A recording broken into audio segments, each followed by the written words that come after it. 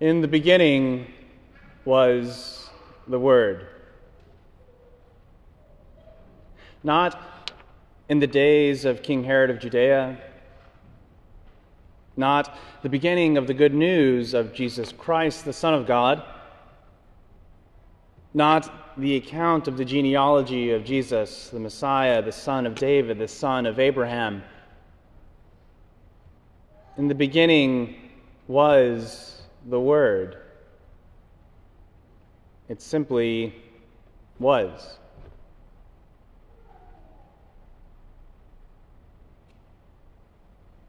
Before creation, in the beginning,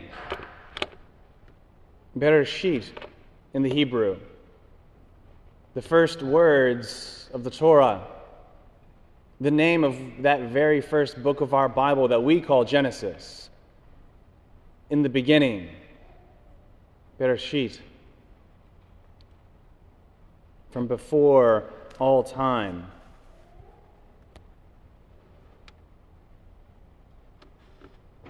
Okay, that's cool, Father Joseph, but that was like so long ago. It was like billions of years ago, if we can even measure it in some way. Today, now, this day, it can be so hard for us to feel God's presence, to feel God's Word. Wars rage around the world. Nothing around us we feel or see says or points to Jesus, the Christ, or God. Nothing says the divine amongst us and with us, Emmanuel.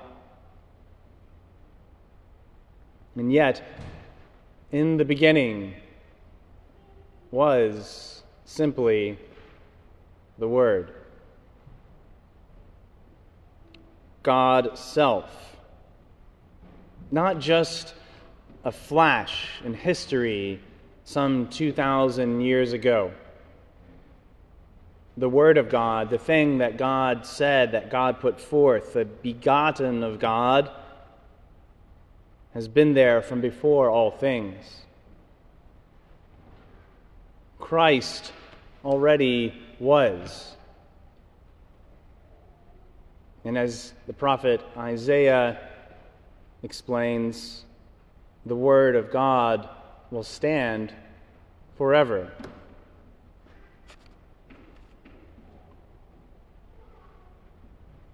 What does this metaphysicality have to do with the baby Jesus? We can't exactly meet that wandering carpenter teacher of Nazareth, but we can be in relationship with the everlasting presence of God through the incarnation of Jesus, born in Bethlehem.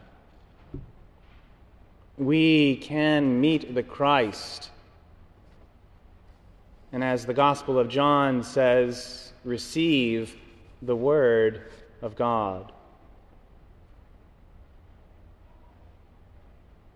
Maybe we need some help sometimes.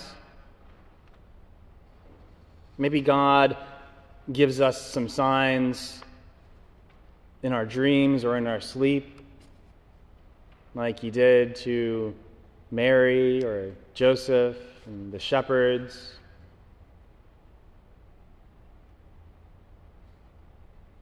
Because often we need reminding that God doesn't reveal God's self in the ways that we're so ready to perceive, in the ways that we want, the ways that are obvious to us.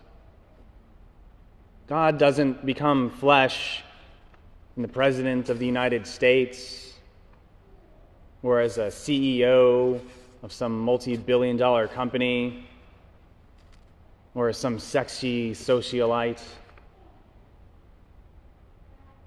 God becomes flesh in the blue-collar carpenter child born in a backwoods town. The divine being became flesh in this guy. Not even in some boutique bread and breakfast, but born in a barn. Unknown to all but a few who hear and receive God's message and interpret God's signs and meet God in the most precious flesh.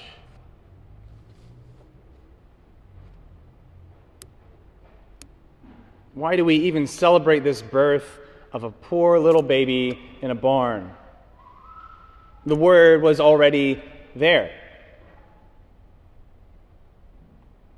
Today we remember and celebrate that just as God showed us in the most intimate way that God is with us and loves us, because God gave all of God's self to be in radical relationship with us. So radical as to deign to be human,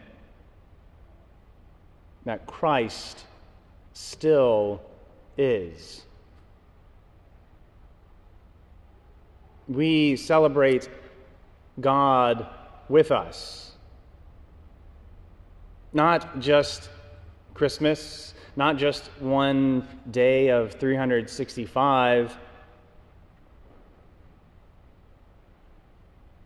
May this day, this feast of the birth of Jesus, the incarnation of Christ, our Lord, our Savior, from all of our sins, not just live in accounts of some day 2,000 years ago, or in our diary entries as December 25th, 2023, but as a day to remember our great hope that in every moment of every day, God is with us and in relationship with us.